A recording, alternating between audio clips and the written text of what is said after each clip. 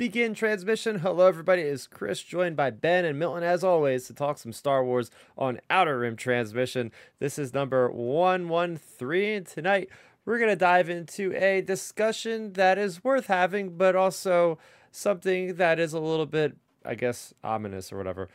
Is Lucasfilm done creating more than Star Wars with their IP? We've seen that Indiana Jones has not exactly gone to their standards, it looks like, and Willow being taken off, and we're gonna get into it. There's just a lot of signs pointing that, oh, I don't know if they're gonna be doing much more than Star Wars in at least the foreseeable future. So we're gonna get into that.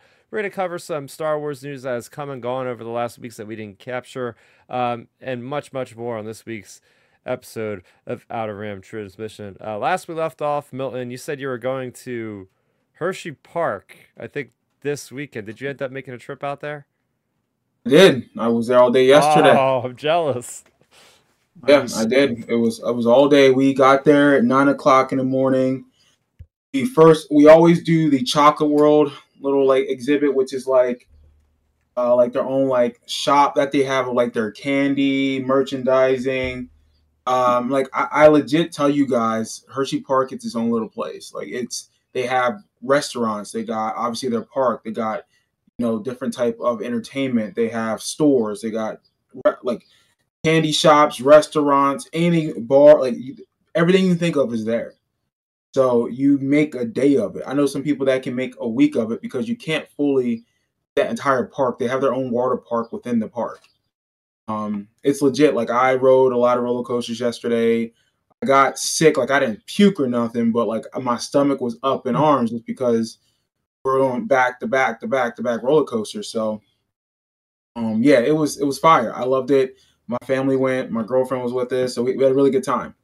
Oh, that's awesome that everybody got involved. Yeah, as I mentioned last week, I just came home from Disney World about a week ago, so I'm still in that theme park mindset. Actually, we're planning on taking a trip to the local Six Flags Great Adventure here in New Jersey tomorrow if the weather provides. And yeah, I mean that place sounds awesome. After the show ended last night, I looked up some of the attractions they have, and it definitely looked like they have a lot more roller coasters than I would expect for a place called Hershey Park. Like it looks like it Yeah, basically rivals my nearby Six Flags in the thrill ride sector. I mean for real. Like, look, I think Hershey Park's better than Six Flags. That's just me. I Oh, mean, and that's a personal bias because I live 40 minutes from the park. 45 minutes to an hour from the park. So like, I've been going there since I was a kid. I mean, I literally that park gets bigger and bigger every year. They're oh, adding new roller coasters. They're adding new attractions.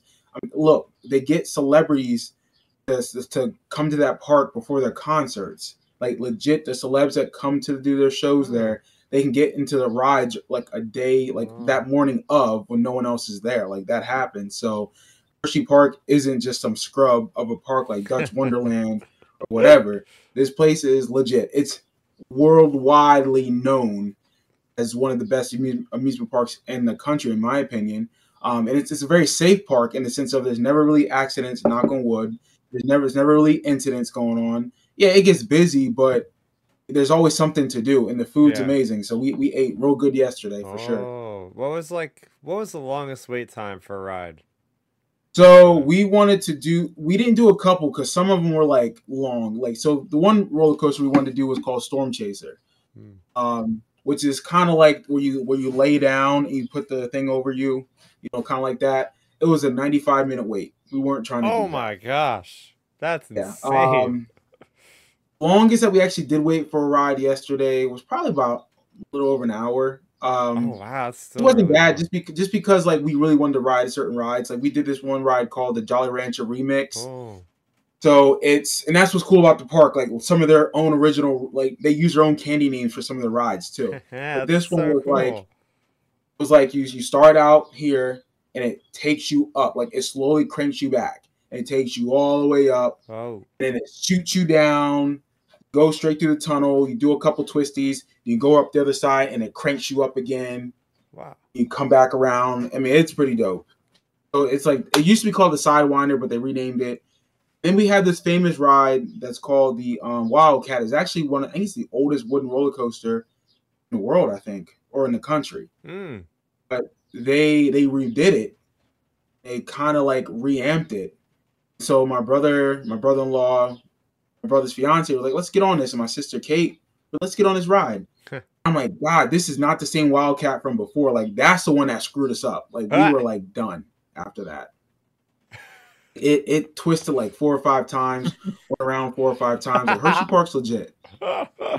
That's that. I know that feeling, Village, because when we went to Six Flags a couple years ago, it was in the middle of COVID, so obviously there's like nobody there, and you're just like you chain linked multiple rides back to back to back. Like within an hour and a half, we had gone I think 12 rides, and we were done. We were like, okay, we feel like we're hungover.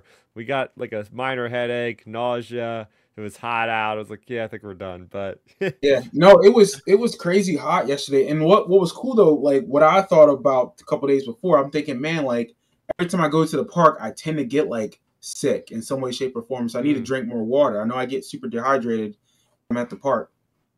So I decided to buy one of those packs with the water thing in the back with the oh tube you can suck out of. yeah, That was clutch. That was the best purchase I made because literally I'm going to every like water station, filling yep, up with water, putting ice in it. I'm not paying for any drinks, you know, like yeah.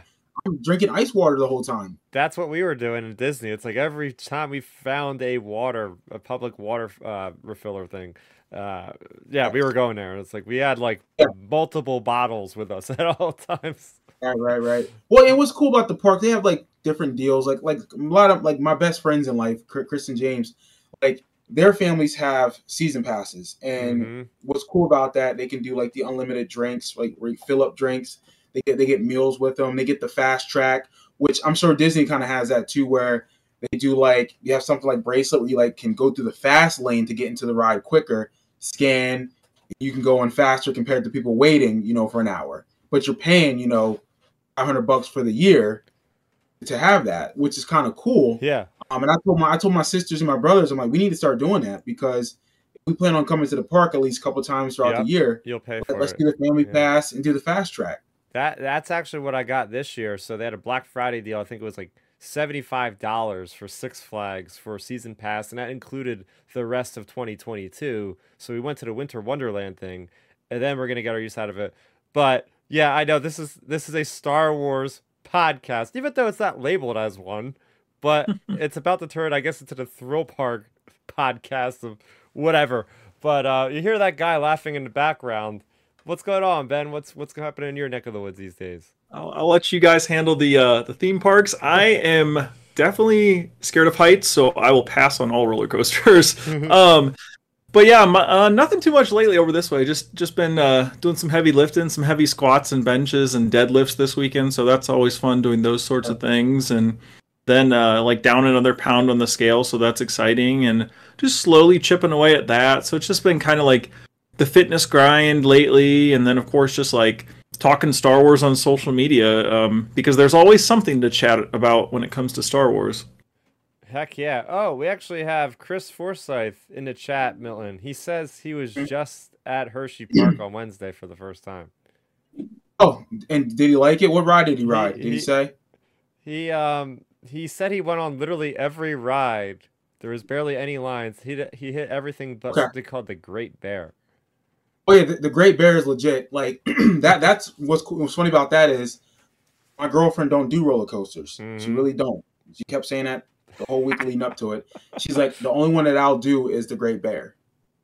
Even though like that's a very intense roller coaster, but What? it's anyone can handle it. Oh. Mm. But the Great Bear is one of their better roller coasters. It's been around for like 20 years.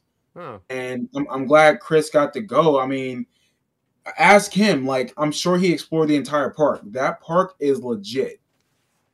I mean, Wow. they have everything you can think. Their water park is legit. I didn't think it was that good a couple years ago until I realized, like, wait, I haven't really explored it enough. And we walked around it yesterday because my little niece was there with us, so we took her there. And I'm thinking, oh my god, like they did it big time. So Hershey's really invested a lot of money, which makes sense because they're Hershey. They own every piece of chocolate in the world, for Christ's sake. So, I mean, yeah, it's. I wonder if he did. I'll ask him if he did Chocolate World, the little tour that they give you prior to the park. Chocolate World's a little cool little like tour ride that they give you to kind of talk about the process of making chocolate. Oh. He's See saying those types of things at a theme park. That's what I would probably be doing. Yeah, I mean, Ben, they do have the teacups there. They do have a teacup ride. I can handle any water rides. I just can't handle the rides that, you go up like the big hills and then just drop. Like, I just can't handle those because, you're just sitting there looking and looking. And what's it called? The Fahrenheit. The Fahrenheit's that ride. And we didn't do it yesterday because that was about a 95-minute wait. We didn't do that. But the Fahrenheit is that ride. No shot. Yeah, I mean, as much as the cool thrill, I mean, Disney doesn't have as many, like, big drop rides. But for those that don't even want to go on any actual roller coasters, they have a lot of cool experiences, like the Monsters Inc.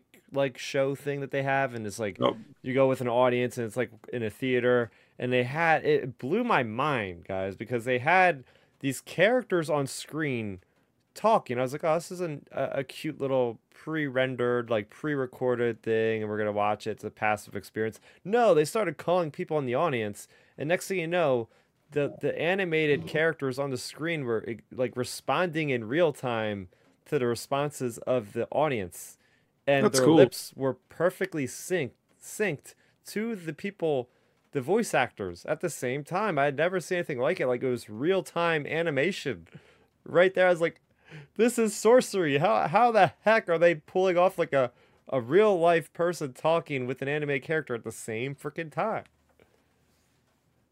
And that's really neat. Yeah, then they had another cool thing in Hollywood Studios. It was the Muppet 3D show. And me and my girlfriend are like, we don't even really like Muppets at all. And it was a 10-minute wait. So we're like, hey, if it's 10 minutes, we'll try it out. What the heck? We're here. And that was really fun because it's like a 4D experience where, like, there will be somebody on the screen. Next thing you know, they'll walk off the left side of the stage and they'll be there. And then there'll be like somebody behind you firing a cannon at the freaking screen, and like actual pyrotechnics like going off both in the screen but in the actual theater as well. It was like they do those situations awesome. So yeah, there's a lot of experiences you could do. Like, Ben, if you're not like into those thrill rides, a lot of these parks have really cool things like that anyway. So I guess that will go into the Star Wars stuff. So my week in Star Wars, after over 12 minutes of thrill ride talk, I had an experience today, and I was like thinking of like, oh, I don't have this week in Star Wars, and that was earlier this morning. I was like, crap, what am I going to talk about? Well, it happened on my way out of work. I have my good buddy Teddy. I got him on board with the High Republic, and it was kind of this funny thing because I was like, oh, you got to read Light of the Jedi. You got to read Light of the Jedi because he's a big gamer and he played through Jedi Survivor. And I was like, yo, remember all that stuff that happened in Jedi Survivor with that Dagon guy? Well, that's all the High Republic stuff. So you should start here and read if you want to know. He's like, okay. So me and him have been going in depth, and I nerded out like a crazy person. And I realized how giddy I was when I started talking. I was like, he was like, oh, I'm at this part of the book. And I started going over all the storylines of these different characters and these planets and and I'm hearing myself talk, and I'm like, I sound like a crazy nerd right now. I am, but I realized like in that moment, like I'm spouting off names and characters and this and that. I'm like, yeah. And he's getting excited just hearing me talking about it. And we're going back and forth. I'm like, yep, I guess I converted somebody else to the High Republic again. So that's my moment, is just having the fun of introducing a certain segment and a certain niche of Star Wars to a person that's already a huge fan, regardless. And it's like, oh, well, I got another one now. So that's my week. Hey, that's awesome. It's always great, like getting people like introduced and into different aspects of Star Wars and different parts of it like that. Yeah, that's like always such like a great feeling, as a fan. But yeah, for me for this week in Star Wars, it was just today and yesterday, but the last couple days I've been listening to the Last Command, which is the final Thrawn trilogy book of the original Zahn trilogy. And I'm on chapter 6. I'm only like 3 hours into the book right now, but 3 hours out of 15 hours.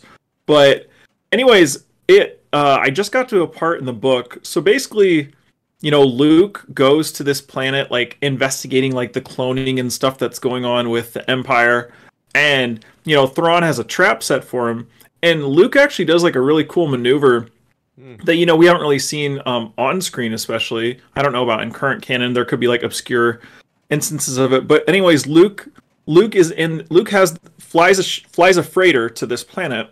And then when he goes to leave to escape and everything, when the Empire's trailing him, so in this big freighter, he has his X-wing like in the hangar of the freighter. So what he does when the freighter starts getting tracked by the tractor beam, you know, he gets in his X-wing, powers up the shields, and initiates the self-destruct of the freighter. So, you know, as it's pulling the freighter toward the Chimera, you know, the freighter explodes and Luke jets out of there real quick and escapes. And it was like a cool like maneuver Luke did, and I was like, man, that's like a cool like innovative little maneuver. And like it's cool, like, you know, you even have Thrawn talking about it, how like, you know, how that was like a, you know, such a unique maneuver, blah blah blah. So it's like it's cool like seeing like the characters like recognizing something, you know, neat happening in real time, as well as like it being entertaining for us. But yeah, I thought that was like a cool little maneuver Luke did in the book there. Yeah, I've it's been so long since I read that book. Probably was like 12 Yep. or 13. It was a blur. I can't honestly Mhm. remember anything from it except the Nogri. I do remember the Nogri, and I remember sitting in the dentist office at the age of 10 or 11, hearing about something in the trees with the Nogri. That's literally my only like memory of that book. Like that's how far back it goes. It's so faded. I gotta revisit those. But I like They're maybe so after good. Ahsoka, I'll revisit and contrast and compare the various storylines they might have carried over or something.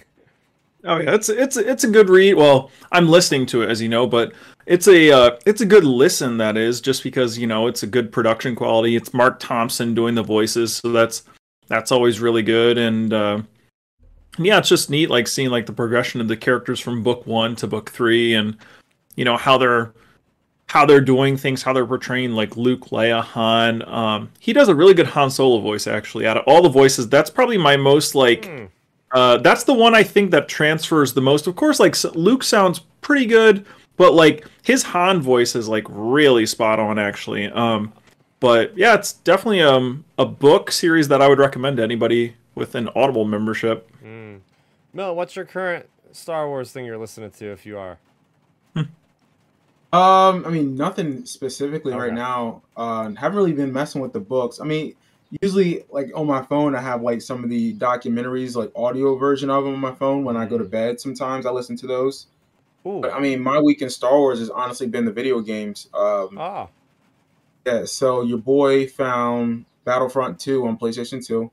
Awesome. Dang. I was able to get that. I found that the week before last. Yeah, actually, this past Tuesday I found it. Huh. I haven't played it yet. Then what I have been playing this week has been Super Star Wars and Super Empire Oh on my gosh. Super Nintendo. Now, when I tell you this, I forgot how tough those games were. They're hard, Yeah. especially Yeah, Super Star Wars. Oh yeah. that because I was on. I mean, I legit was up until about 9:30. I think it was Wednesday night on a beat. I was halfway through the Tatooine missions. I'm like, man, there's like a whole bunch of Tatooine missions on this Yep. game. Yep. And yeah, it pissed me off a couple times. Like I legit was getting mad. To the point where I had to go online and find a cheat code to Oh like my pick a gosh. level because I was like, all right, I can't be playing this all week like this. So I found a debug cheat code. Thank God I have two controllers for the Super Nintendo. Oh. And I put the code in, da da da da da da. Hit the R2 on both of them. Yup, I'm picking levels. I'm putting 99 lives on that bad boy. Whoa. But nah, the game was fire. Like when I played Super Star Wars, I realized why I fell in love with this property Mm-hmm. because those games themselves made me Yep. more of a fan of the Yeah. movies. Yep. And then I started playing Super Empire, which that game's perfection. I don't care what anybody tell me. Mm-hmm. That game is Oh perfect. yeah. It's Super Nintendo. And then I haven't played Super Jedi yet, but I will probably this week. Yeah. I But then mean, I'll do Battlefronts. I'll start those probably next weekend. yeah. Nice. It was so funny because I was watching this YouTuber talking about this new Star Wars card game, Star Wars Unlimited, and his background music. I was like, this sounds so familiar. I commented. I was like, Mhm. this almost sounds like Super Star Wars. And he's like, Mhm. it is Super Star Wars. I was like, I have that track engraved in my brain from like a 5-year-old.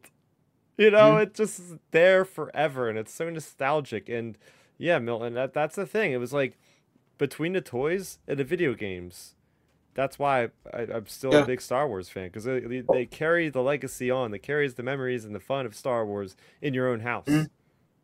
Exactly. And here's the thing, the soundtracks for the games are dope. Like yes, it's all the John Williams music, but they definitely make it slightly different for video game medium. But it's still good. Like the for Super Empire, when you play the Dagobah system missions, Yep. like that soundtrack is amazing. And I'm like, man, they really do a good job with Yoda's theme. And like anytime, like, because that's more about the Force, obviously. I'm like, and like, this is a video game and the music sounds great. And this had to been what, 1993, 94 when they made this Yep, game. I'm something thinking like like, that. yo, it still holds up. It's Super Nintendo. So I'm never letting it go. That's why when I found it, I think I spent that game. I think it was like $25 when I found it, and I was like, yeah, I'm spending that money on it. I don't care. But it's worth it. Exactly. That's the thing. It's worth it. I'm never selling it. I'm never trading it in. Like, listen, it's not going to happen. I don't care if you offer me $1 million. I'm like, nah, dude, that game is fire. Like, it's so good. And I'll probably try to play it one of these times without using the cheats, because it's one of those games where it sucks you in. You're like, damn it. It's like, I know I shouldn't play this because it's hard, but it's like, I can't get enough of it. Milton, I think you've just convinced me to like go in the basement and try to blow my cartridge out to make it work again. And because like I think half of my Super Nintendo games don't work because it's like they're so old that they have a coat of dust or something that's stuck and it doesn't read. My dad used a trick where he got like sandpaper or something and he rubbed it in there and it worked. So I might actually play them when I get off of this tonight. I mean, I'm lucky because, like I said, I've been able to find them at like these different stores that I go to, and I'm lucky that my Super Nintendo still works. I mean, but we've always had it in the box for years, so that's why. And it didn't collect dust; it was always covered. So, and even the games that I still have had those like the plastic like underneath it where you could like protect it. Yep. Still had a lot of those, so it was like, all right, you know, like my mom did a good job at preserving those games for us, and those three still hold up. Yeah, there's a lot of Star Wars games that haven't been ported to like the modern systems. You know, like all the Super Nintendo games, all that. Obi-Wan. You know, Super Star Wars is on PlayStation 4 and 5. Like what? They is. You have to really? like you get to have like the membership plus or something. Oh, okay, yeah. Or whatever it is. PS it might Plus. be on Xbox. See, just look it up. But I know it's for PlayStation. I know for a fact that Super Star Wars is on PlayStation. Yeah. Cool. So there you go. We all had pretty eventful weeks in Star Wars from some capacities, whether it's conversations, whether it's video games, whether it's just listening to audiobooks. What is your week in Star Wars? We want to know. And speaking of which, you can watch the show every Sunday live and join the conversation like Chris Forsyth is at 7 o'clock p.m. Eastern. You can also download the podcast to listen to on the go, wherever you want to listen. Just look up Outer Rim Transmission on any of your podcast apps of your choice. So getting into it, I actually skipped over a release that happened last week, and a pretty big one, since I would assume it's big enough because it was on Disney Plus. We have Disney Gallery Star Wars The Mandalorian Season 3. Yeah, that's a mouthful of a title, and I guess they're sticking with it after all these years of the weird title. They'll give Obi-Wan like a cool title, and they'll give whatever else other series came out, that they'll give them cool titles like the Book of Boba Fett and all that stuff. But anyway, I digress. Have any of you watched this yet? Nope. I honestly, I saw it came out and then I forgot about it. I'll be honest. Like I haven't had a chance to watch it yet. Yeah, I mean, I watched it and there wasn't really anything to note about like, oh, that sounded interesting. Oh, is he hinting at something? There was nothing that you could really pick apart. And it wasn't, I mean, it was fine. It was cool. Like the best part was seeing Jack Black behind the scenes and just seeing how much of a goofball he is, like on behind the scenes with acting and all. So that was the highlight for me. But other than that, like there wasn't really a lot of things that stood out to me.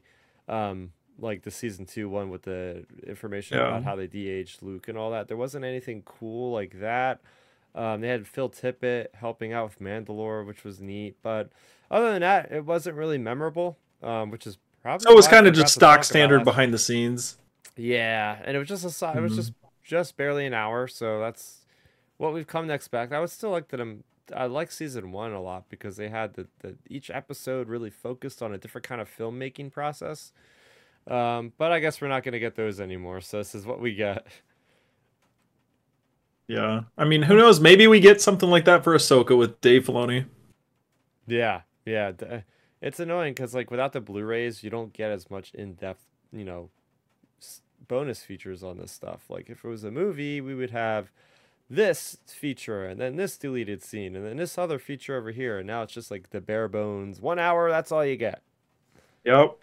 Which is goofy because it's streaming. It's actually more accessible. Like, so you would think, oh, we can just upload it. Like Versus producing a ton of discs. Exactly. It's like, all right, just okay. Well, let's give you 3. Just like how they did the George or the Skywalker Ranch documentary or whatever it was. Like that.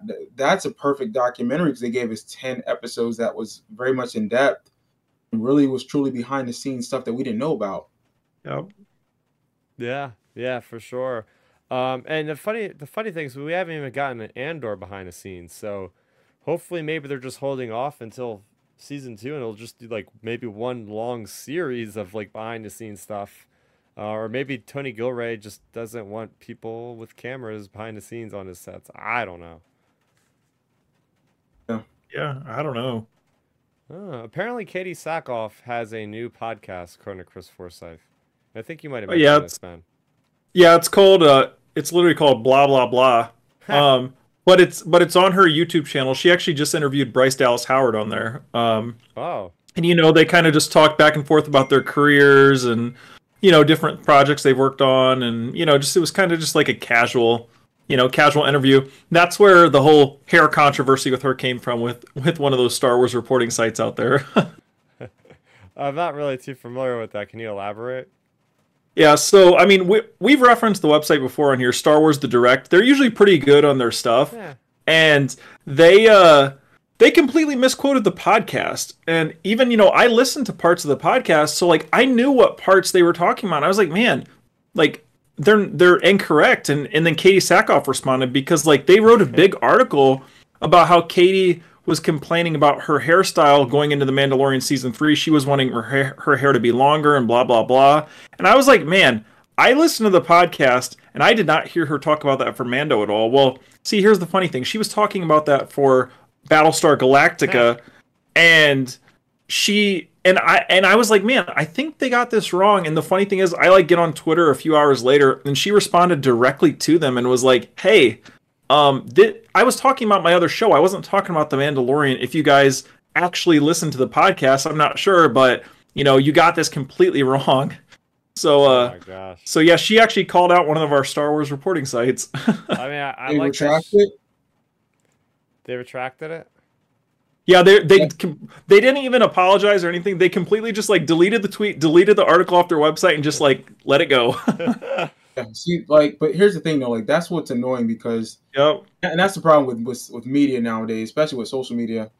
It's like people are so quick to make a statement just to be first, and it's like listen to the whole information, listen to the context, and that's why I hate that Mike Zero guy. Oh yeah, because he does that stupid shit, and I'm just like, all right, bro. But I mean, at least this particular podcast or news outlet should have been like, hey, you know what, Katie? You're right. That's on us. We misquoted you, or we didn't really listen all the way through. Hey, let's just take responsibility. You know what that does? That builds your credibility. If you take responsibility, apologize. Yep, we're deleting the tweet. We're retracting a statement. That's on us. Well, that's the thing. Like Katie left her tweet up. You can see where she responded to the tweet. It just says their tweet's no longer available. Of course. I mean, that's the easy way to do it because people are lazy and they're not going to then do their research to see what was said, whatever. See, you paid attention. Hopefully, did. Well, that's the thing that threw me off, Milton. When I had to do a double take when I saw their tweet. I was like, wait a second. She didn't talk about that for Mando. It was for one of her other shows. It was like it wasn't even related to Mando when she was talking about her hairstyle. And I was like, what in the world? It was just to lazy, but also just to stir up social media. You know how that's the thing, and that's why that's a lot of things nowadays. I'll never get caught up in that stuff. Like whether it's with like the way I post for my personal stuff, or if I was a blogger or whatever, I would actually be thorough in a sense of pay attention, listen all the way, ask questions before you post something. Yep. Old school media is get a scoop, you get a story, you reach out to that person, say, hey, want to give you a heads up, we have this. Do you want to comment on it? Yeah. Like that's good journalism. And I'm not even a journalist. So it's like, yeah. They could have easily said, hey, let's reach out to Katie. Katie, hey, is this accurate? Did you say and this she's pretty about responsive on social media. Yeah, so there's that. I just learned about the podcast and the drama all in the matter of the same hour. Look at that. So, getting back to the releases this week, we have other releases, 2 comics from Marvel. We have Star Wars issue number 36. So if you ever wanted to know, maybe some of you have thought about this, why Nine Nub had permission from Orlando to co-pilot the Millennium Falcon, well, that's the origin story of their relationship as they take the Falcon to Coruscant to cause some damage, to make the Emperor a little bit mad. So I have my review of that, as well as Yoda number 9, which deals with Anakin and Yoda teaming up to take out a Mega Droid. During the Clone Wars, these droids that never really got past their foundry as it was set to fire. So yeah, there's some cool very action-packed stories that came out this week. The comics, the video reviews up here on the channel, youtube.com/StarRaptor to check that out. Speaking of comics, correct me if I might have gone over this because it was announced a couple weeks ago. I don't remember talking about it. Maybe I have. Did I talk about how there's an Obi-Wan Kenobi series adaptation for Marvel coming out? Did I mention that? I don't think I feel like you previewed that a few months ago or something, I think. But all right, well, I don't know. I don't remember. There's that. I'm not happy about it because the Mandalorian one is not good. So hopefully this one actually adds backstory and adds more. Maybe we'll see Commander Cody in this or something. That'd be so cool, and that'd be worth the price of admission. So yeah, hopefully they do a better job than the Mandalorian. Although I don't think it's their fault. I think it's literally just Jon Favreau saying, we cannot have anything that wasn't on screen in Mandalorian comics. There you go. Whatever, it's a collectible item. Coming up, for those of you that are going to San Diego Comic-Con, I am jealous first and foremost. I'm hoping to make it for 2024. But there is going to be a presence from Star Wars. So far, at least what they have announced is they have the Lucasfilm Pavilion. That's where you'll find authors doing autographs, signing books, all that good stuff. But they have an official panel on July 21st at 1 p.m. Pacific Standard Time. We have the Lucasfilm Publishing panel, and that's where they're going to reveal the covers for the High Republic Phase 3 comic. They're going to reveal a lot more book news. So I'm very intrigued to see what's coming next, because right now, besides the High Republic, we don't really have a lot coming down the pipe as far as the books are concerned. So very curious about that. I'm sure we're going to get the whole article on StarWars.com later on that day. So if you are there, have fun, and I'm jealous. Maybe we'll get some cool costumes from Ahsoka. Like, they tend to do that where they'll put up like a little, little gallery of upcoming shows or movie costumes, and they might have a new character. It's like, oh my gosh, what's this character? And they put a blurb, and we're all talking about that on the next episode of the podcast, going, "Ooh, what's this mean?" Those were the glory days, man. I love that. With the lead up to Force Awakens, we were getting like any little nugget of content, and just like extrapolating on like a 1-sentence statement of like a character. It's like, oh my gosh, who is this? At the time, who is Kira? Because I think that's like, oh, this is Kira's speeder. It's like that ended up becoming Rey, and now there's a Kira that's in Solo. So it's like it all connects. Yeah, well, that's the thing too with it kind of bums you out on sometimes some of the lead ups to these different things, because nowadays, whether it be Star Wars, Marvel, DC, they tend to just prefer to like keep their big marketing things in house. Like Star Wars will save it for Celebration or D23, Marvel will save it for D23, DC will do their own like just random announcements, James Gunn posting a video to social media, like, versus actually like taking these big things to events. I mean, we were just talking before the show started, like DC pulled out of New York Comic-Con this fall. So like, you have these things because these studios, like, unfortunately so, because like, the studios basically are just like, hey, why pay these Comic-Cons when we can just announce it on our own terms, So that's the thing. It's like I miss those days where you would be hyped about Comic-Con, like getting all the big things, Hall H, like all that stuff. Like, yeah, it's That's the unfortunate thing about Yep. well, nothing's very fortunate coming out of COVID, of course. It was terrible. We had to live through that nonsense, but you know, technology improved, which is a good thing. But for those of us like to go to fan conventions, now feel like we get the short end of the stick. Because yeah, exactly. Even at game conventions, it's like we don't even have E3 Yeah. anymore because now they're like, oh, we could just do this at home, like we've been doing for COVID. We could just get into our studio at the place and just shoot everything there. So it's a kind of a crappier experience for the fans, but that is how it is now. So we just got to live with it. All right, one last story before we get to our main topic. We do have an official synopsis for The Eye of Darkness, which is the first book for Phase 3, which is the final phase of the High Republic Publishing Initiative. This one is basically all about the lead bad guy, Marchion Ro, who's leading the Nile. So the synopsis goes like this. The galaxy is divided following the shocking destruction of Starlight Beacon. The Nile established an impenetrable barrier called the Storm Wall around part of the Outer Rim, where Marchion Ro rules and his followers wreak havoc at his every whim. Jedi trapped behind enemy lines, including Avar Kriss, must fight to help the worlds being pillaged by the Nile while staying one step ahead of the Marauders and their nameless terrors. Outside of the Nile's so-called occlusion zone, Elzar Mann, Bel Zettifar, and other Jedi work alongside the Republic to reach the worlds that have been cut off from the rest of the galaxy. But every attempt to breach the storm wall has failed, and even communication across the barrier is impossible for both Elzar and Bel. Their failures and losses weigh heavily upon them as they search desperately for a solution. But even as if the Republic and the Jedi forces manage to breach the storm wall, how can the Jedi ever fight back against the nameless creatures that prey on the Jedi's connection to the Force? And what other horrors does Marchion Ro have in store as desperation for both the Jedi and the Republic grows? Any hopes of reuniting the galaxy could all be but extinguished. Sorry. There you go. That's the synopsis. Sounds freaking intense. I'm liking how they are completely like it's crazy how this plot unfolded where the Nile were such an insignificant part of the galaxy and they were almost like a myth where they were going and just pillaging little planets, taking dignitaries and ransoming them off.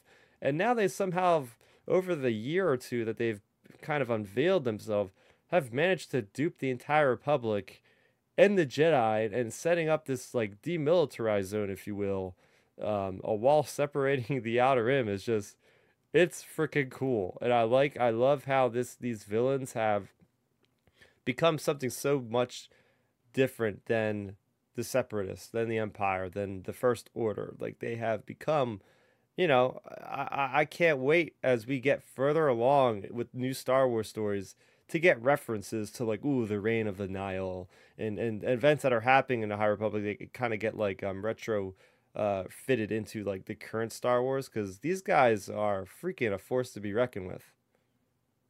Oh yeah, I mean, it sounds like it. It's good that they're like really expanding, expanding the High Republic like that, like just really adding more and more, more of like threats to the characters versus like just letting like the good guys like have easy foes to go up against, basically. I think what would be really neat, and I'm really really reaching on this one.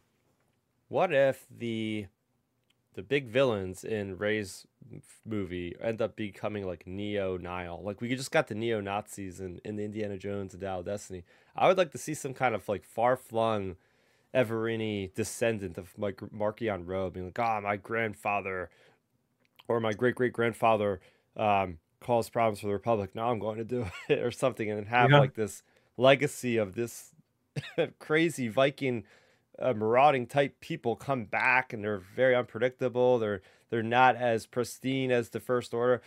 I've been saying that for a while. Like have some kind of newer threat that is not so repetitive that we've gotten in the past. Have organic beings that use organic ships, the Grisk or something, or use Vong, something like that. Oh I yeah, mean, we got that'd be we have ideal. the legend stuff. Yep. Like we have like aren't there are three particular was it there's three books. There's Swarm King and the Joiner King. What are those books? You know what I'm talking about? Yeah. It's The like Joiner Swarm King. King, Joiner King, and something. something like that. But like those Yeah. are like organic creatures they'll go up against, I think, in those stories. Yeah.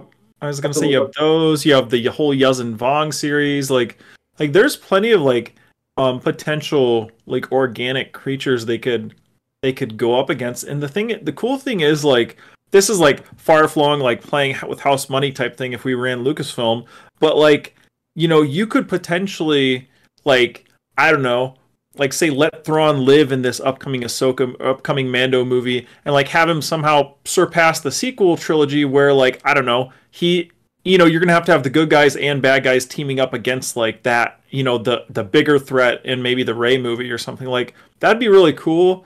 um but I don't know, that's gonna be interesting to see what they end up doing in particular for the villain of that movie, whether it's a group of like beings like that or a new Sith or just something.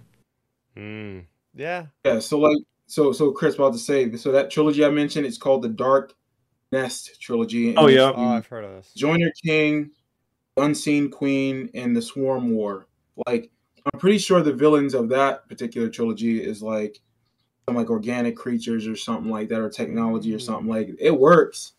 So again, we got the material, Kathleen. Stop with that BS. Yeah. Oh man, oh man. So getting into the proper discussion here. Um, so I had this thought. I was thinking, like especially back to Investors Day 2020, you had this grand plan set out by Kathleen Kennedy, and for the most part, a lot of those projects came to fruition, and we still have one that's right around the corner in Ahsoka. That's when that got announced. But there was lots of things announced. There was this Shadow and Bone or Children of the Bone series that eventually got axed. Willow came out, and I loved it. Like I think that's like if I were to give it a score, I would give it like an 8 out of 10. I really enjoyed that series. Not enough people watched it, obviously, because then the thing got pulled off Disney Plus, which is a cost-saving measure put in by Bob Iger after Bob Chapek left. Bob Iger kind of went on a cutting spree, including cutting out Galactic Star Cruiser and like 50 different shows off of Disney Plus. So that was another omen. And the fact was, we were supposed to get, or they were setting it up for season 2 and 3 Willow. That got taken off completely.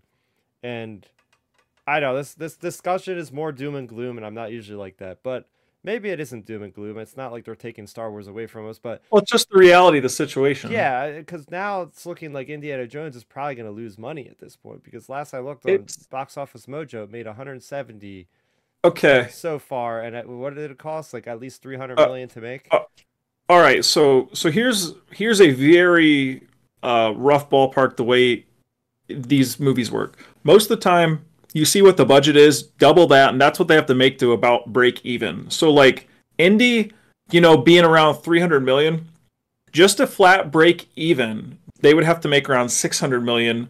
But the Oh, thing is, here's the thing. Here's the thing though, people overlook when they were talking about these budgets. And I looked into it earlier or 2 weeks ago. I looked into this movie budget stuff. The thing is, people overlook when they're talking about the budgets and all this stuff and the profits and everything.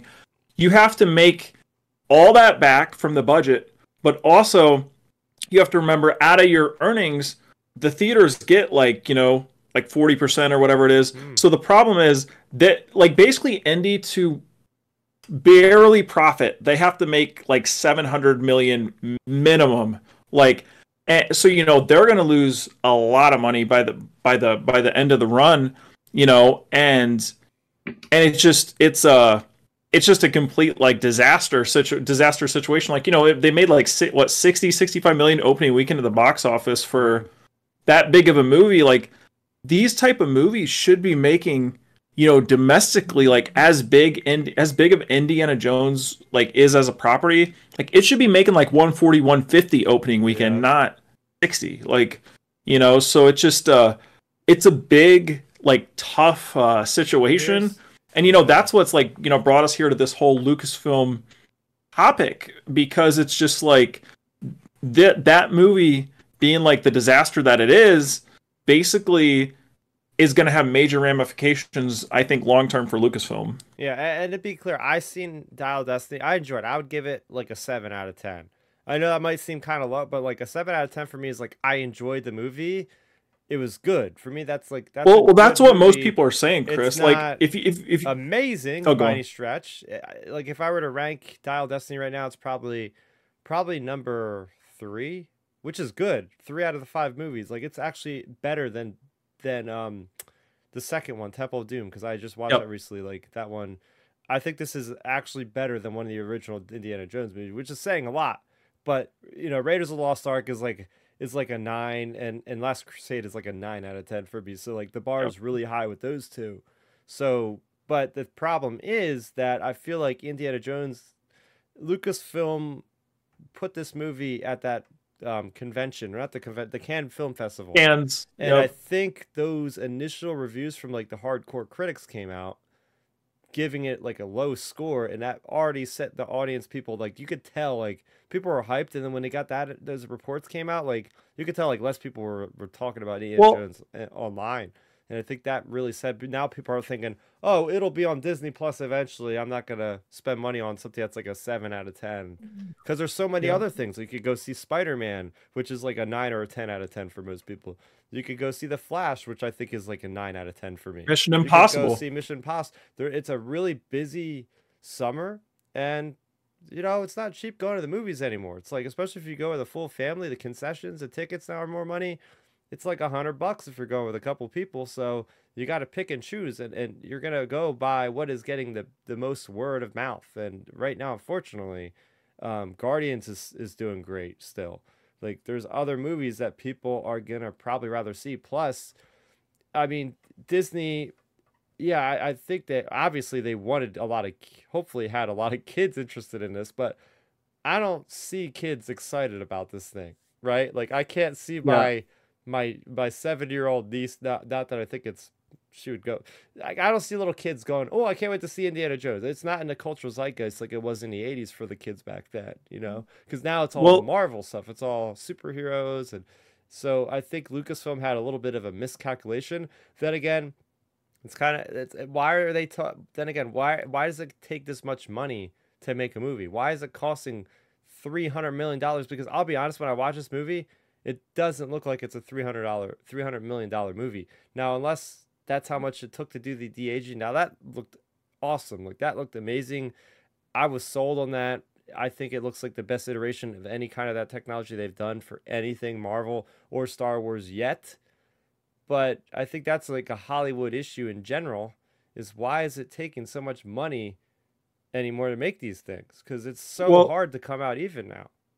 Well, here's the thing with it. So just to throw that out there, like, because I assumed we were going to get to like some of the budget talks and things of these movies. Yeah, the budget problem is a major issue with these movies. Like, this movie was 300. The Flash was close to 300. You have all these visual spectacle movies that were close to $300 million, and they're not turning out at the box office. And like, the thing is, then you look at a movie like say the first Deadpool, like that movie was lower budget, boom, and it made great money. Look at like the John Wick franchise, like those movies, they're like $120 million type movies. They make like 500 million, 450, 500 million. They make good money, they profit, but like I think the big problem with Hollywood right now is the standard is $1 billion. If they like lower the standard and be like, hey, if we make a profitable movie, that's a success. Like versus saying the $1 billion club. So like that's a big issue. Like if they would have made this movie say on 150 million and it been, a 600 million, $500 million movie, that would have been a huge success. But the thing is, these studios view the only way to be successful now is $1 billion movie, and it's unfeasible. I feel like with this market, for one, with streaming. I mean, I've caught myself with like big box office movies like these are the superhero movies. I just go, why spend the $20 to go to the movies, total popcorn and all that crap, when I can just wait 3 weeks or whatever, 3-4 weeks, and just watch the movie at home in my living room when I have access to all of our food here. So like, what's the point? So you have that with the customers, and then also like with the budgets. Here's a fun fact to think about, guys. So like original Star Wars, don't get me wrong, obviously like CGI and stuff is way better on movies and things compared to the first, compared to A New Hope. But A New Hope still hits. That movie costed $11 million back in like 75, 76 to make. In today's money, that's around $60 million.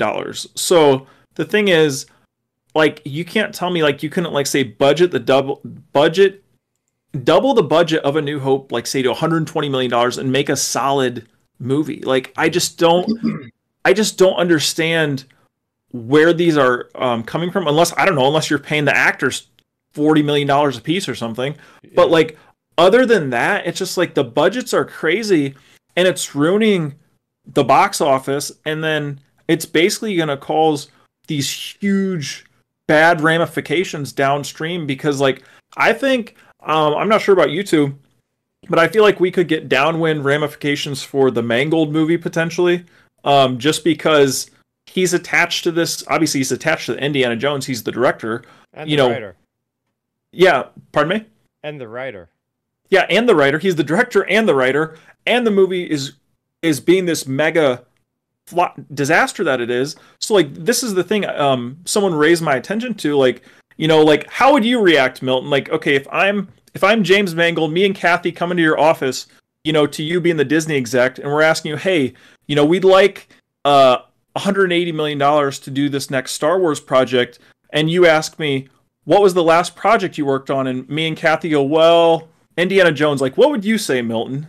Like, I haven't seen it yet, so I'll be honest with you. But for your hypothetical, I mean, I'd have some questions just because I think you raise a good point. I would probably say, does it need to be 200 plus million when it comes to this budget? Because, and I would argue this, look at a lot of the TV shows when it comes to streaming that are being made. Their budgets are expensive, but they're not 300 million expensive. And streaming TV is some of the best entertainment right now, better than blockbusters, in my opinion. Mm-hmm. I think a lot of studio executives would say, hey, you're not wrong. Bring up a good point about John Wick. That I think about 100 million. I think it's normally on average those movies are 100 to 120 million. But like the first couple were like 60. I think their budgets were like maybe 40 to 50, 60 million, killing them. And there's CGI in those movies when it comes to like stunts and stuff. I look at a show like The Flash. That show's been around for 9 years.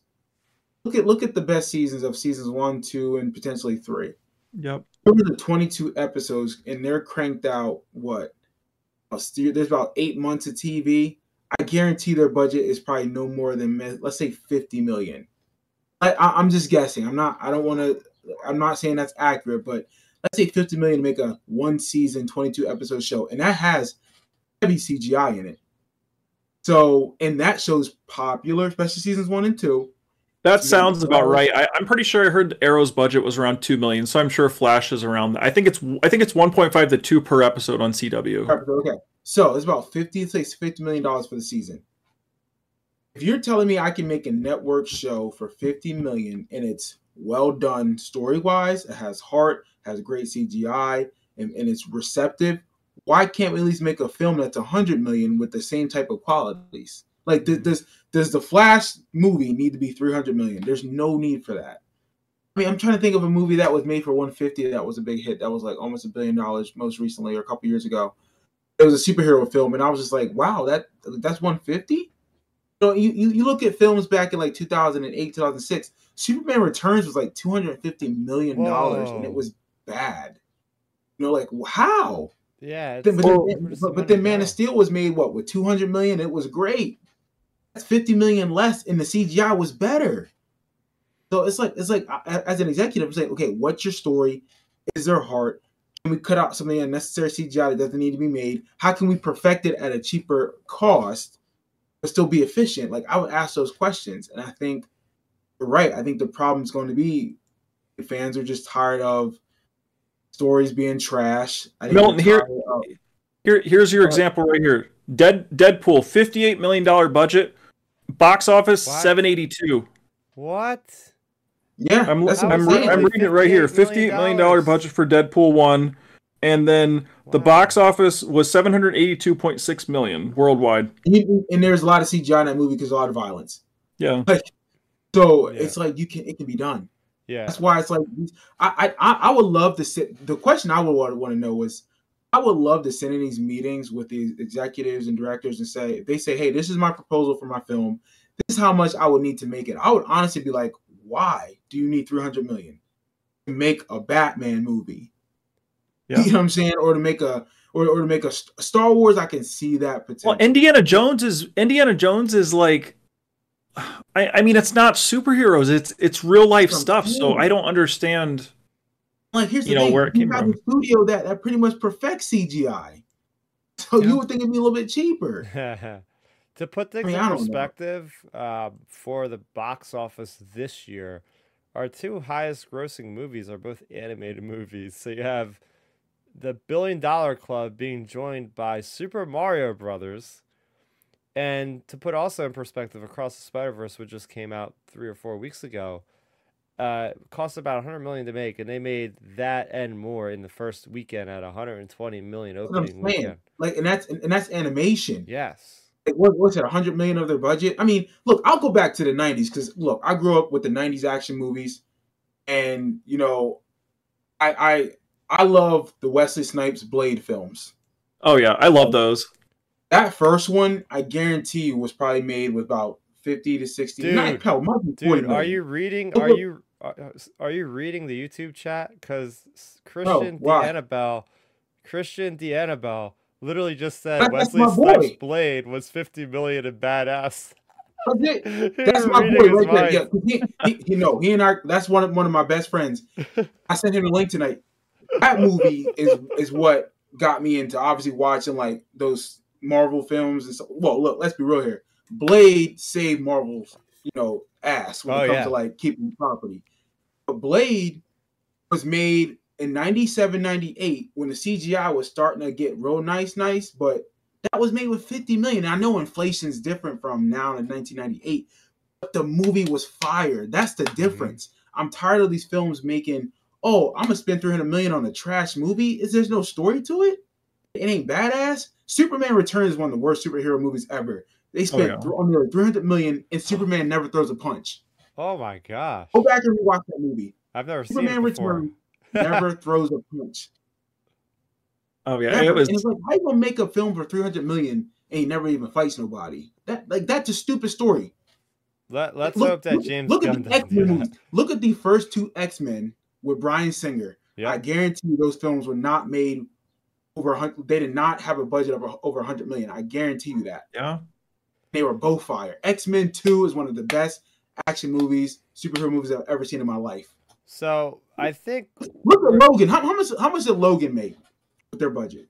Logan, I know they made a lot of the box office. Their budget, I'm sure their budget couldn't have been that high. Their budget couldn't have been $250 million because how they shot it was very much Western style. Yep. Like, come on, man. The Joker movie made. Oh, that's a great one.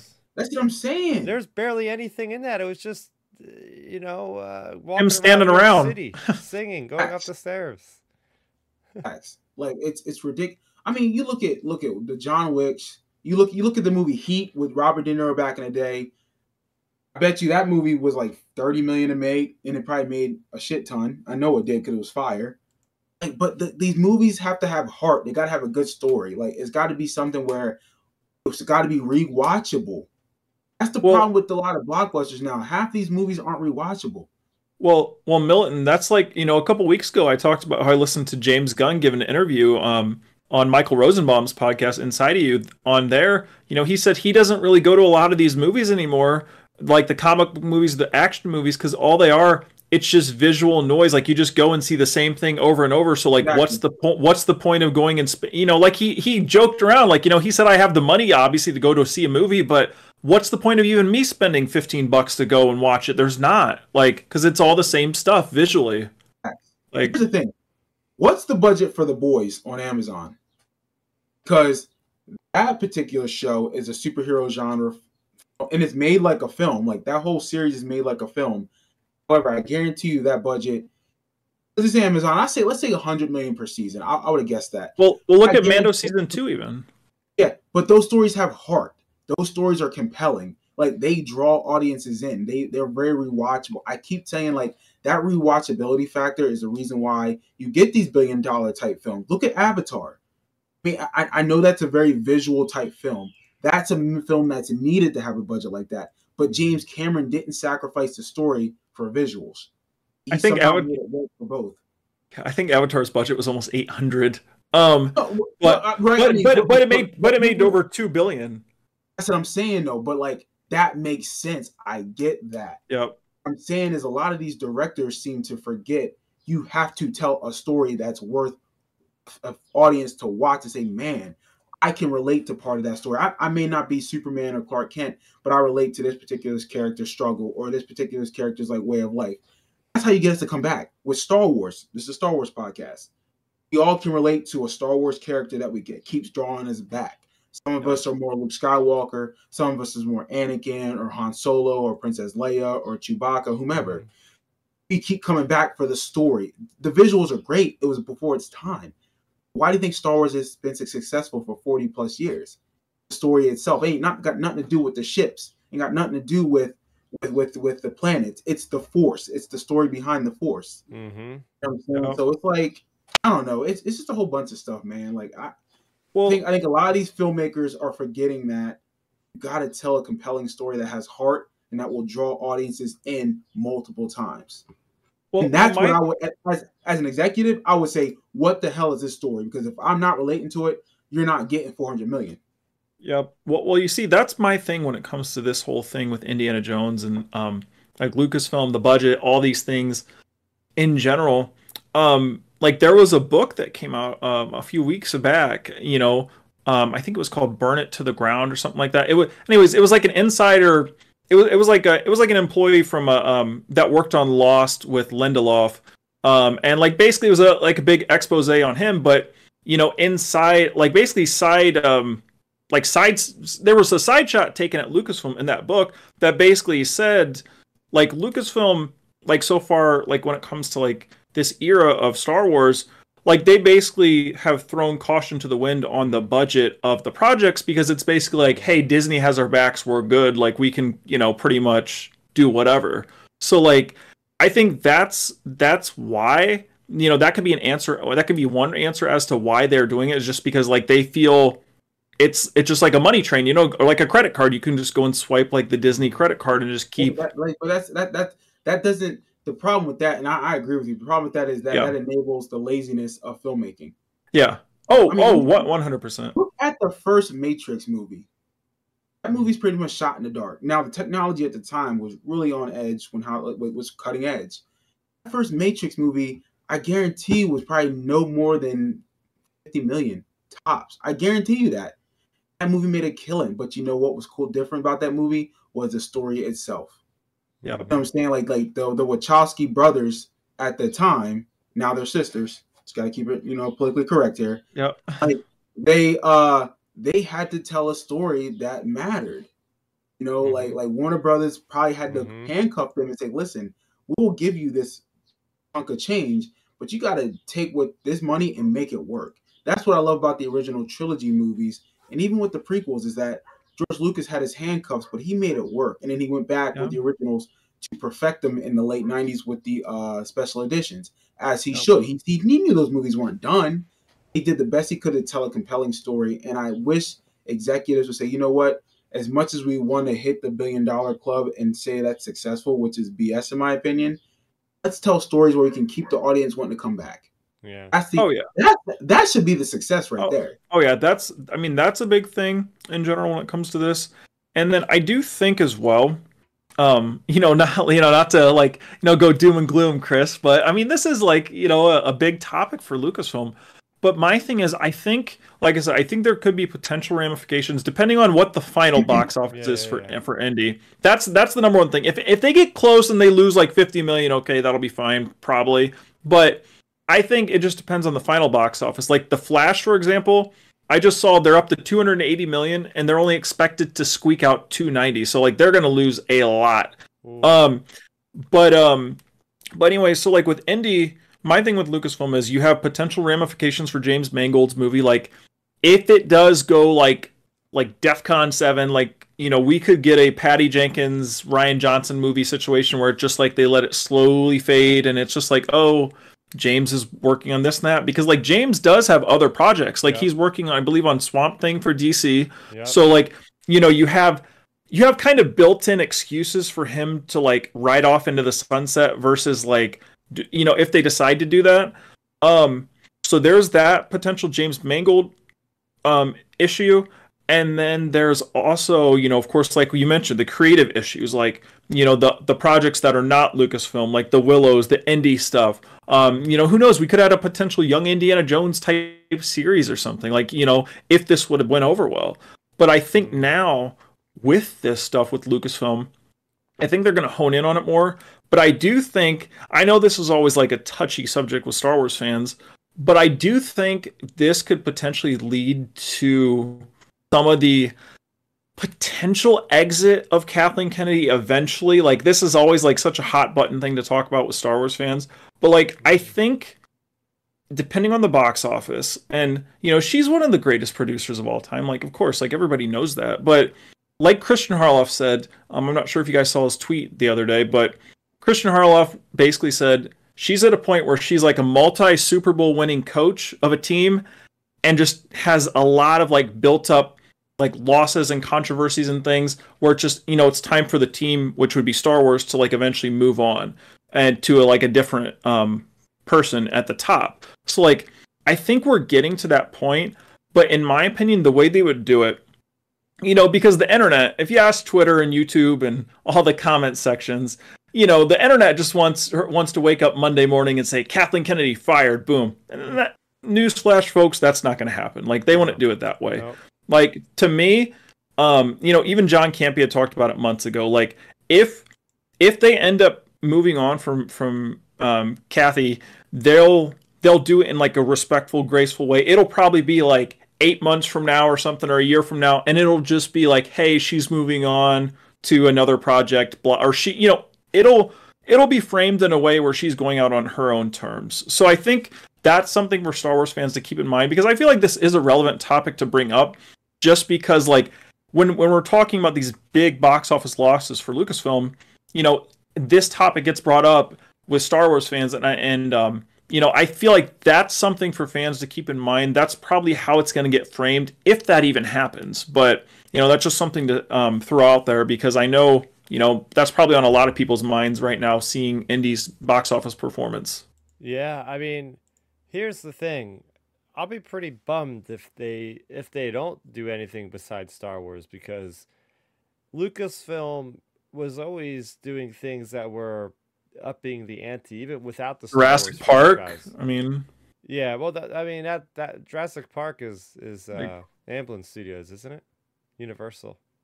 Oh, wait, yeah, that is. Never mind. I was thinking Lucasfilm. Never mind. Sorry. Yeah, but I mean, no. Well, Jurassic Park. I mean, it's Skywalker. I was thinking indirectly ILM, but yeah. It's indirectly ILM, Skywalker Ranch, like all the technology. Yeah. But like their actual franchises, like it's like when they made even like Howard the Duck, there was innovation going on. Willow, there was a lot of innovation going on. So, and it's cool to have that identity, because you often forget, like before Indy came out, yeah, all people thought of Lucasfilm is just synonymous with Star Wars, but there's other properties that they've been dealing with. I'll tell you what, when I was in that theater at Disney Springs AMC 24 on that Thursday opening night, everybody was getting pumped in that theater, and then when Lucasfilm logo came up, I actually went woo, and everybody else did the same thing, because it's like Lucasfilm, you see that symbol, and it's like just greatness, and it was cool to see Lucasfilm on a big screen that wasn't Star Wars. And in my back of my head, I was like, I want to see more of this, but unfortunately, with having an overseer with Disney, they're pinching their pennies and all, and if they see that the performance is not good on some stuff, they're not gonna put money in to make more of it. That's where this topic comes into play. And I think the problem is now. Is that Lucasfilm, and this is my opinion, is that Lucasfilm is struggling with being originally. They're struggling with original creative content, and all they. I mean, I'm just talking about Lucasfilm, not Disney itself. But they do only have. I mean, their two major properties are Indiana Jones and Star Wars. I mean, what's their third property? The Willow series. Willow.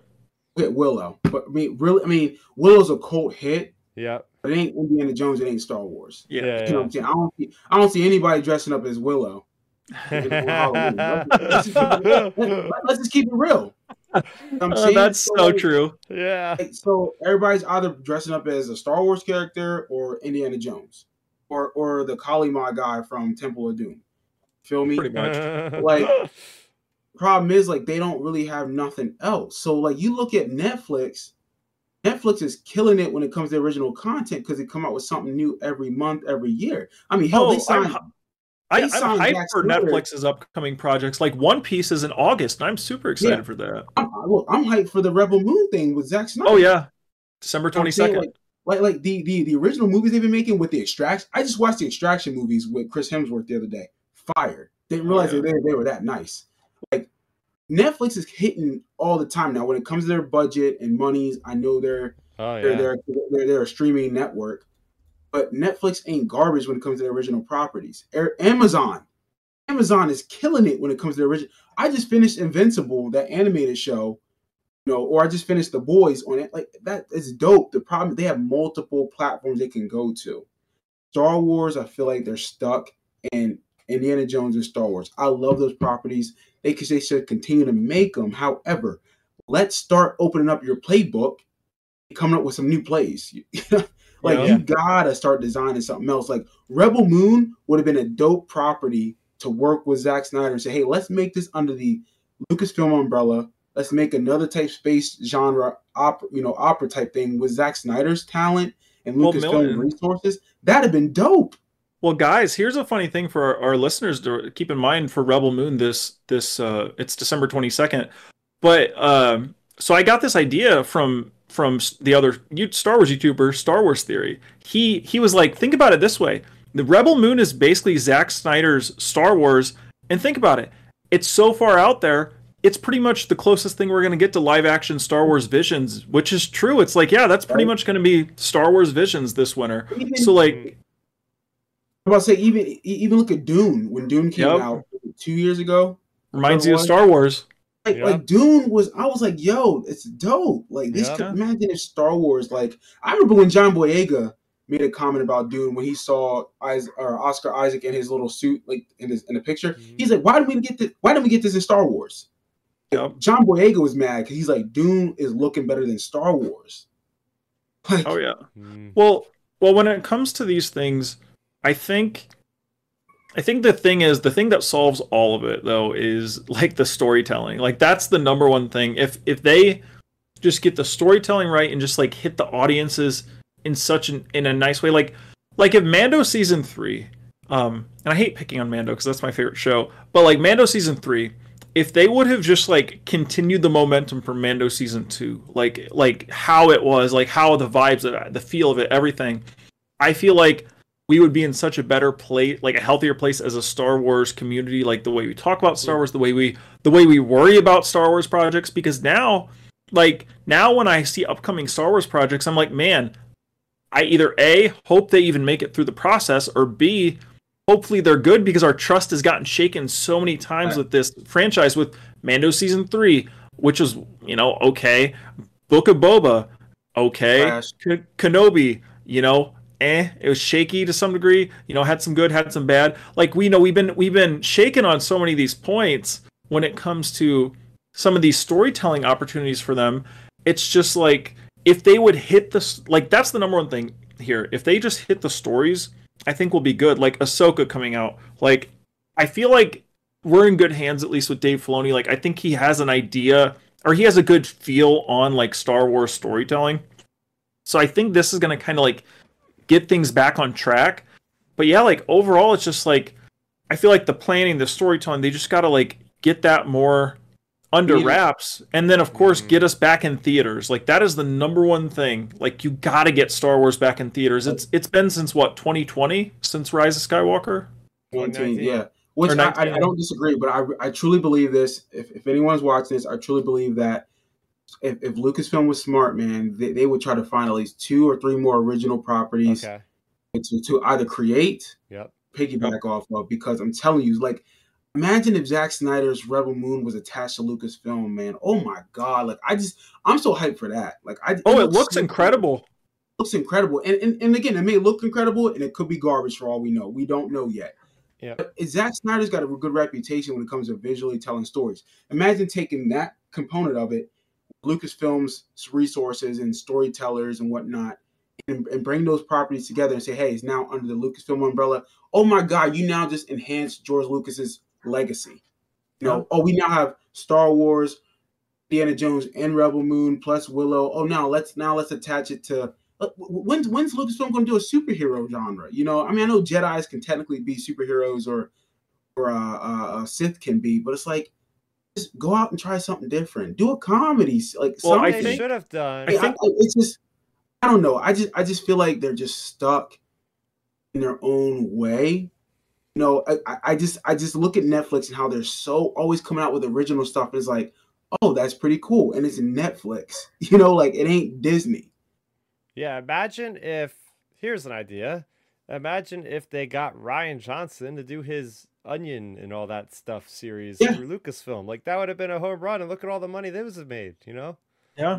It's crazy. And listen, and you know how I feel about The Last Jedi, but the 2 movies he made in his Knives Out series are really good. First Knives Out is great. I love that movie. They're amazing. Like, I'm like, oh my God, like imagine if they had like a mystery genre in Lucasfilm, or they had like a comedy genre, that there's something that's original. I mean, like some type of like spy thriller. Well, look at have you seen, if anyone's seen Ozark, like that could be a Star Wars, criminal underworld drama. Like I love Ozark. That's an amazing show. Like I would love for Star Wars.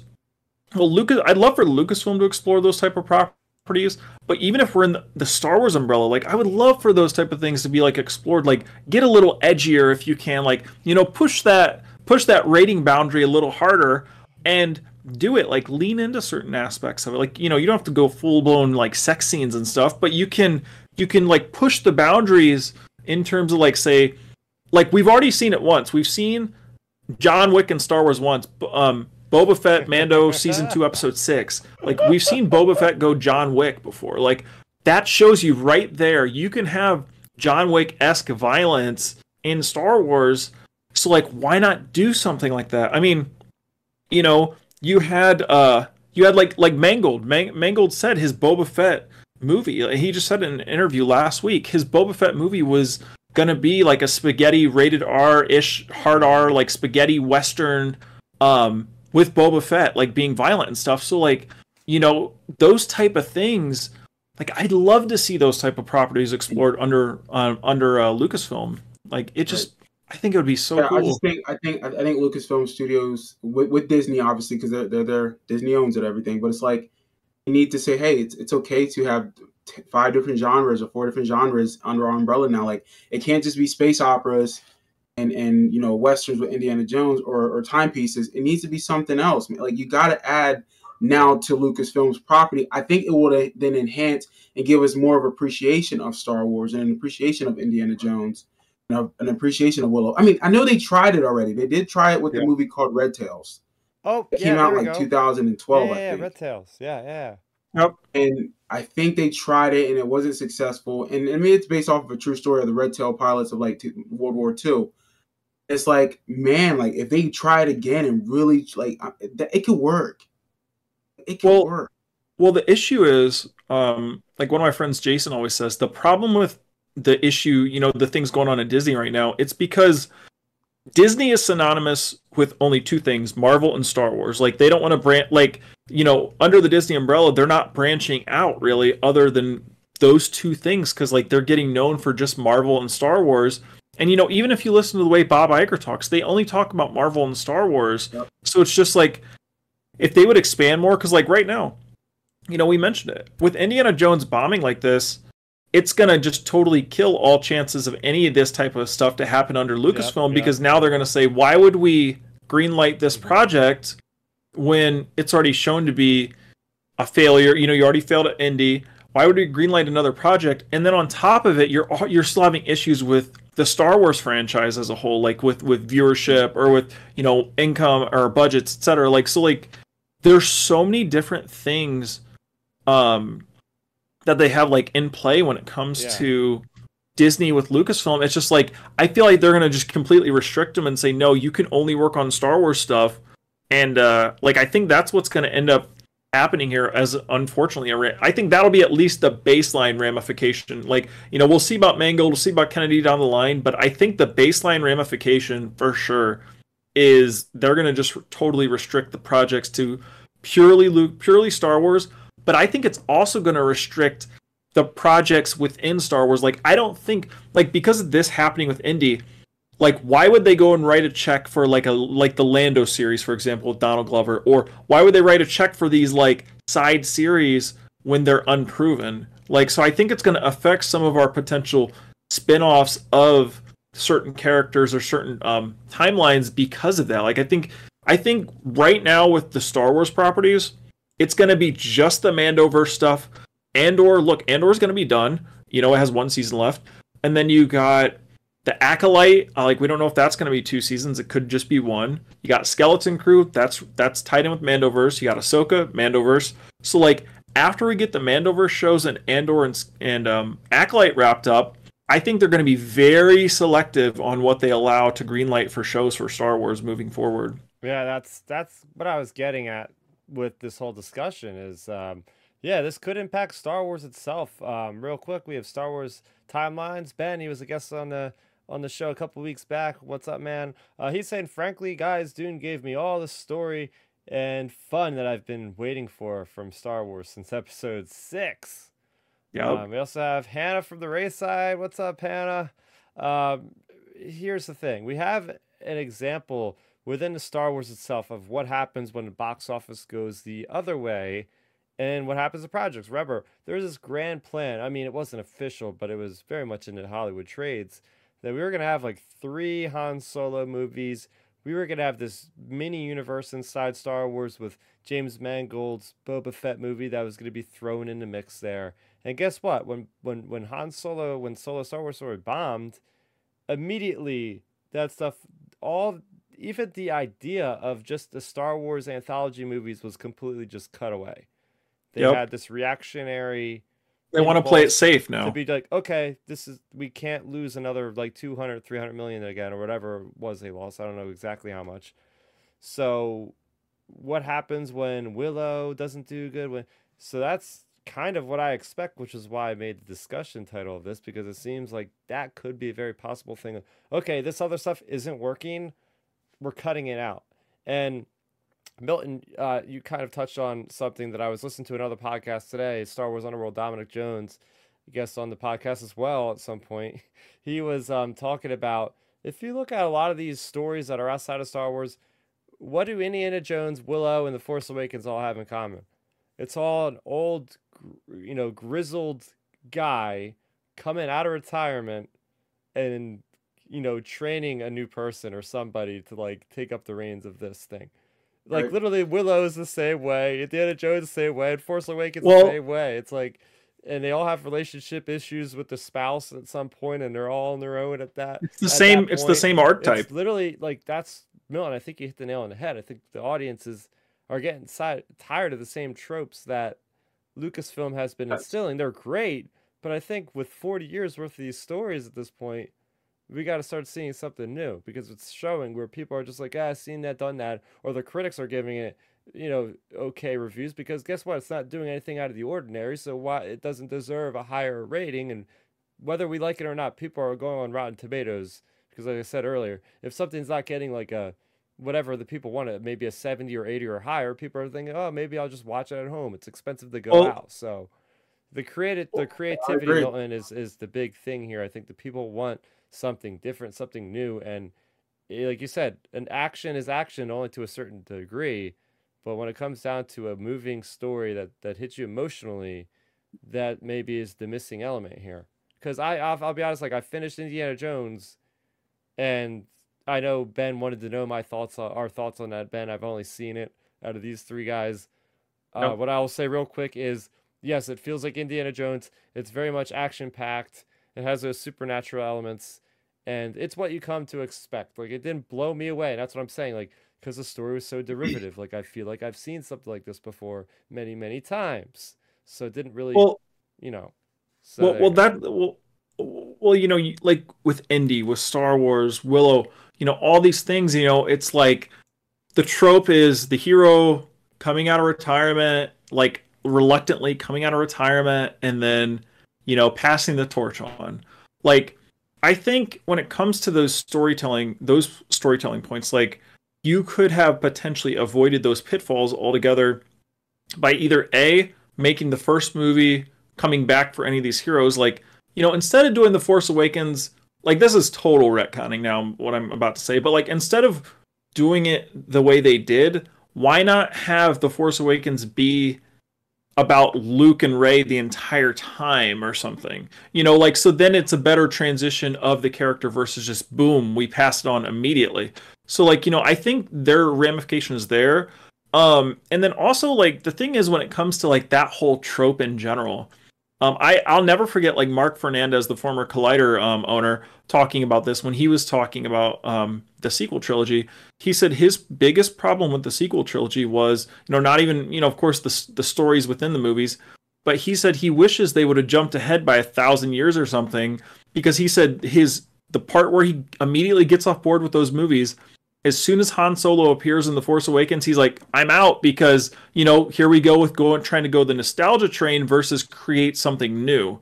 So like, and that always stuck with me when he said that, because it's just like, yeah, like, I think either, you can't go back and forth, because it feels like with Lucasfilm, you go back and forth between, do we want to go with the new stuff, or do you want to go to the nostalgia old stuff? Like I always say, nostalgia's fine if you do it well.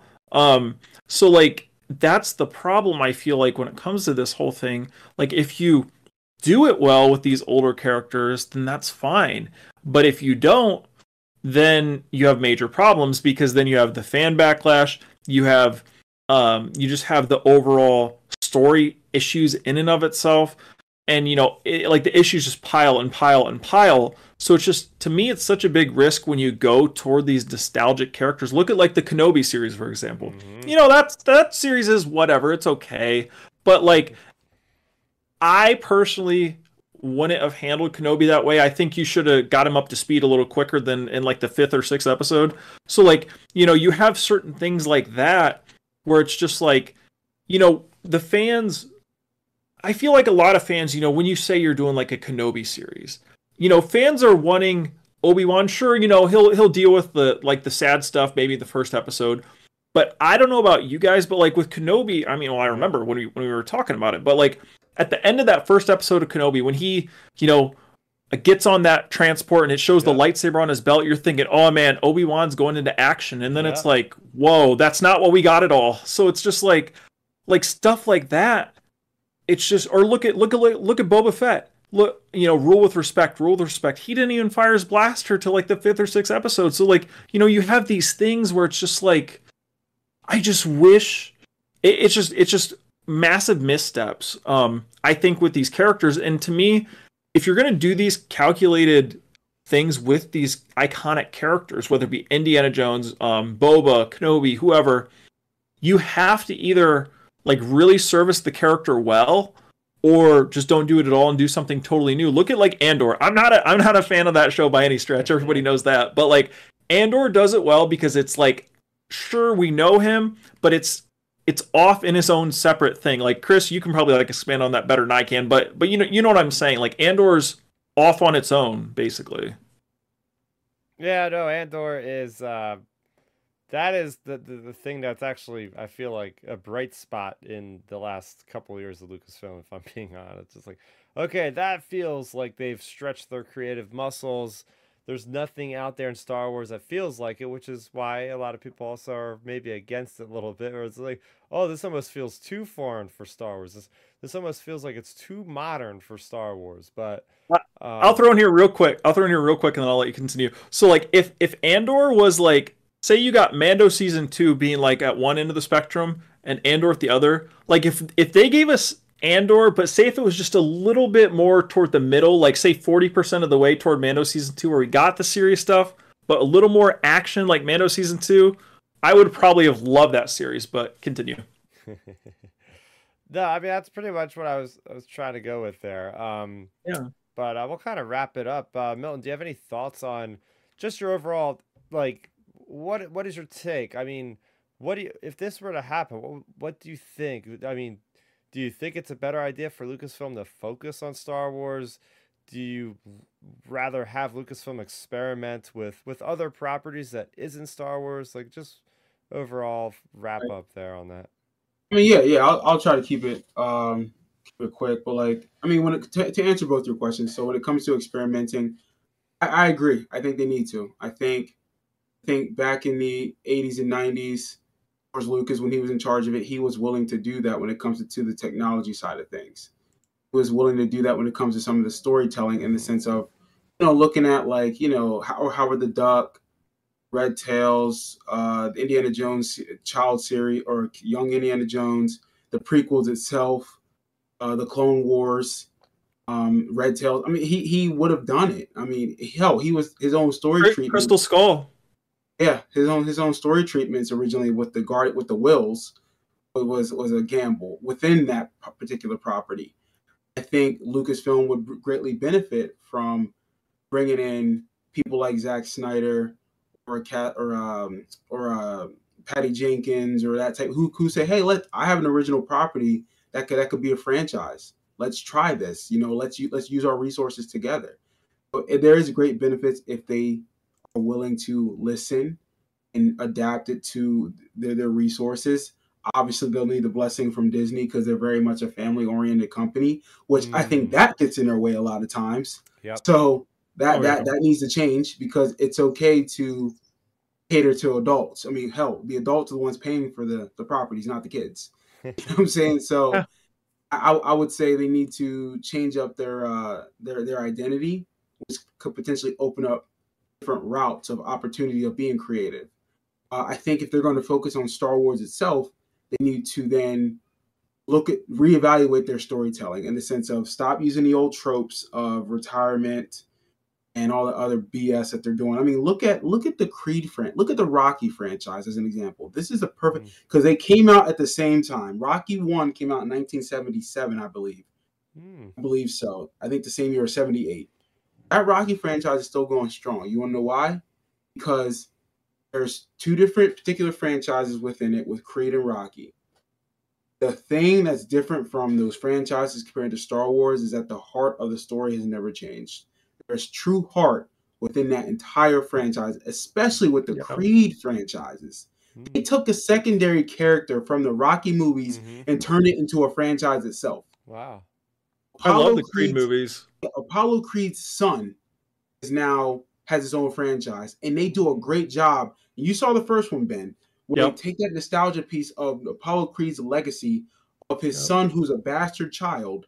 And at the end of that film, they wrap it up well to when he says one sentence when Rocky's like, let me call it. And he says, no, I can't call it. He's like, don't, I don't want to quit. He's like, why? He's like, I want to prove it. Prove what, kid? He's like, that I'm not a mistake.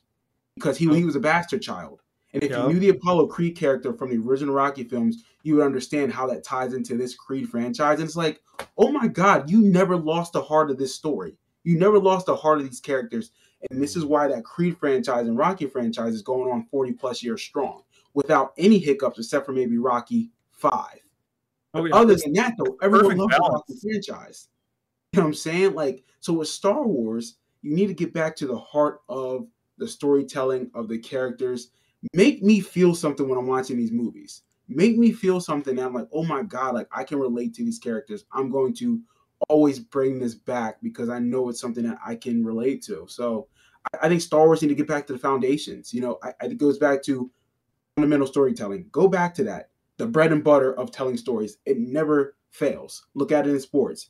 Defense defense always travels when you're playing sports. That's the foundation of any sport. If you're playing a team sport or an individual sport. So if I'm Star Wars Lucasfilm, go back to your defensive playbook. Defense is never out of style. Yeah. I mean, that's all facts right there, Milton. Like from your sports analogies to like the Rocky franchise and everything else in between, like it's spot on. Like because like with the Rocky franchise, they paid perfect homage to those older characters. Perfect. And like, the problem with Star Wars when it comes to like those type of things, like in my closing points, like it's like they kind of let's just say overshot their skis or like fell over their skis down the mountain basically. Like because basically the problem with our current like state of Star Wars is like, you have basically like it's like the snap point in the Star Wars universe, but it's like, when episode 8 happened, when Luke died, I feel like the way that happened, I think that was such like a crux moment for Star Wars fans where now they look at every Star Wars every time they bring in an older Star Wars character, it's highly critical because it's like, oh, are you just going to use this character to kill him off for a new character or to do something for a new character? I mean, look at like Boba Fett. We go and Boba Fett. Like, would anybody, even not even any of the fans, how do you go from Boba Fett in season 2 of Mando to the Book of Boba Fett? Like, that's a completely different character. And you have those type of things like where fans, it's like it's always like in sports, Milton, like when coaches get too cute when they call all these trick plays instead of just running the ball up the middle for 1 yard. Like passing on the 1 yard line, Seahawks in the Super Bowl, like back in the day. That's sort of he's an all-pro running back. Exactly. So like this is the thing. Like Boba Fett, for example, is our Marshawn Lynch. Like it's very easy. Give us a Boba Fett series, like for example, that's just action packed and him doing cool stuff, and the fans wouldn't care. Like even if it's a B- story, fans wouldn't care because we just want to see Boba kicking ass. Like those type of things. I feel like with Lucasfilm, they've like overthought on a lot of their storytelling, where they're like, oh well, instead of doing this, let's do this, and that, and maybe they'll like it by the end. And it's like, or you just hit the ground running. And like to me, when it comes to those type of things, I feel like that's the number one thing they need to take moving forward. Just like, what's the saying? Like, keep it simple, stupid. Like, it's not that difficult to please. In my opinion, it is not that difficult to please Star Wars fans. If you give us like a solid story, some action, most of the time they'll probably be happy with what it is. Like, I mean, look at Mando season 1 and season 2, beloved, because the story is what it is. It's solid. It's not like it's Oscar-worthy storytelling, but it's solid. We get action, and that's what people like. So, like, I don't know. I just feel like that's something they just need to kind of like move back towards. Like you said, Milton, like go to the defensive playbook and just be more thoughtful on it and get back to the heart of things. And I feel like that's what Ahsoka. The good thing is, we're only about 6 weeks out, I believe, from Ahsoka. So like we're just getting closer and closer to getting back to that. I feel like because I think Dave Filoni will get us into that direction. It's just a matter of time, month and a half away.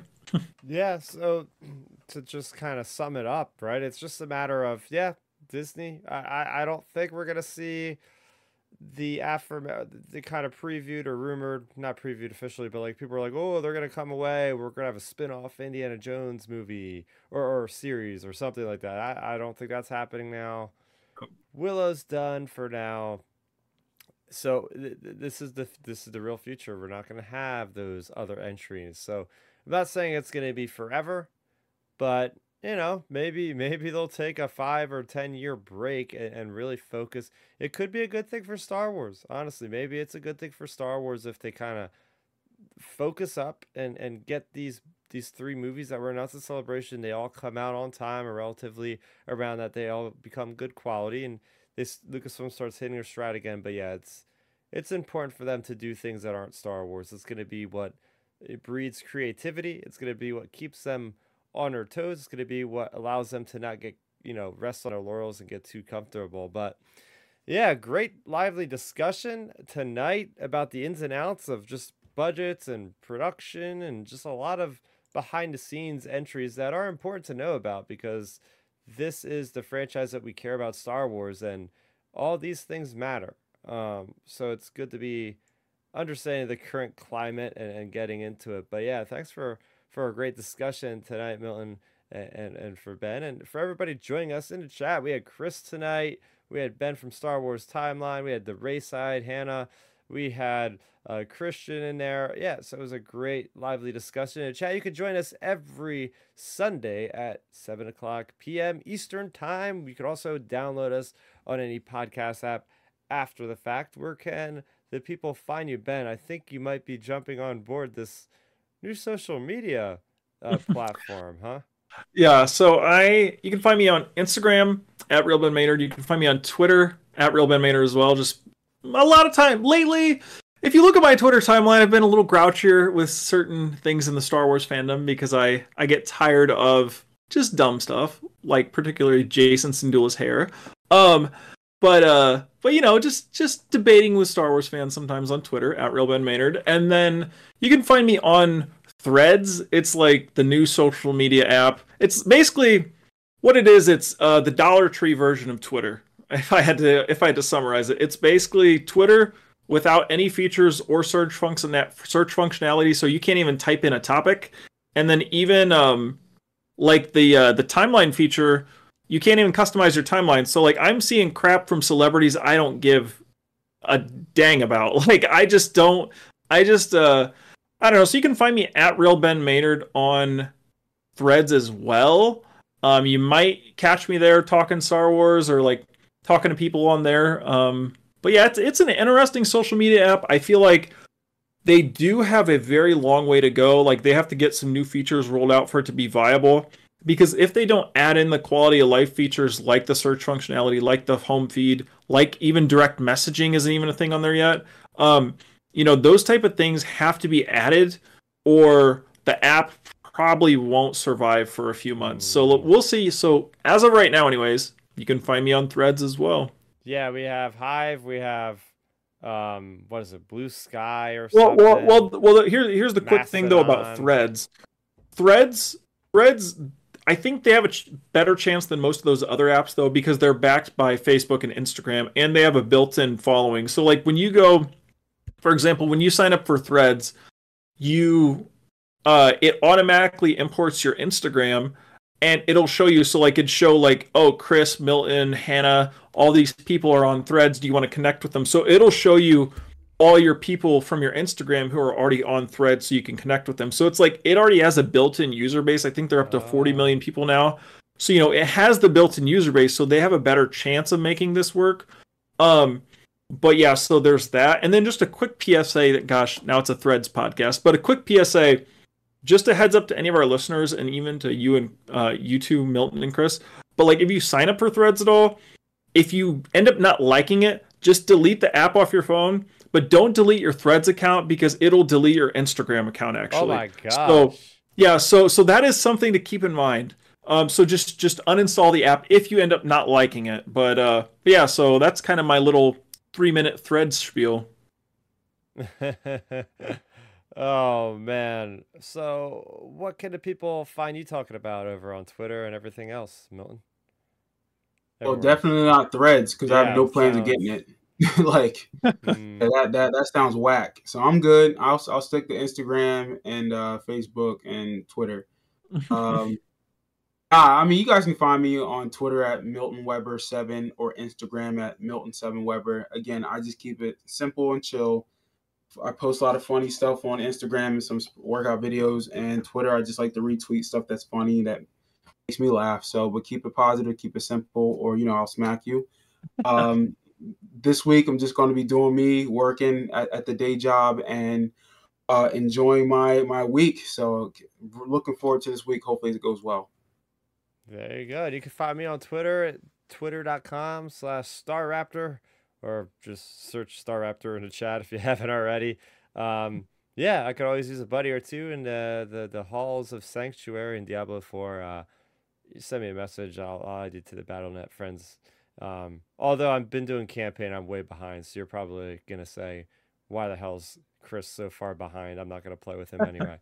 So we'll see. I gotta grind that out to get through the campaign for season 1, which is around the corner. But anyway, I'll be doing that and working on some Star Wars miniatures. There's so many coming out like every month. I got a pile of plastic that I'm also dealing with. So it's a good problem to have.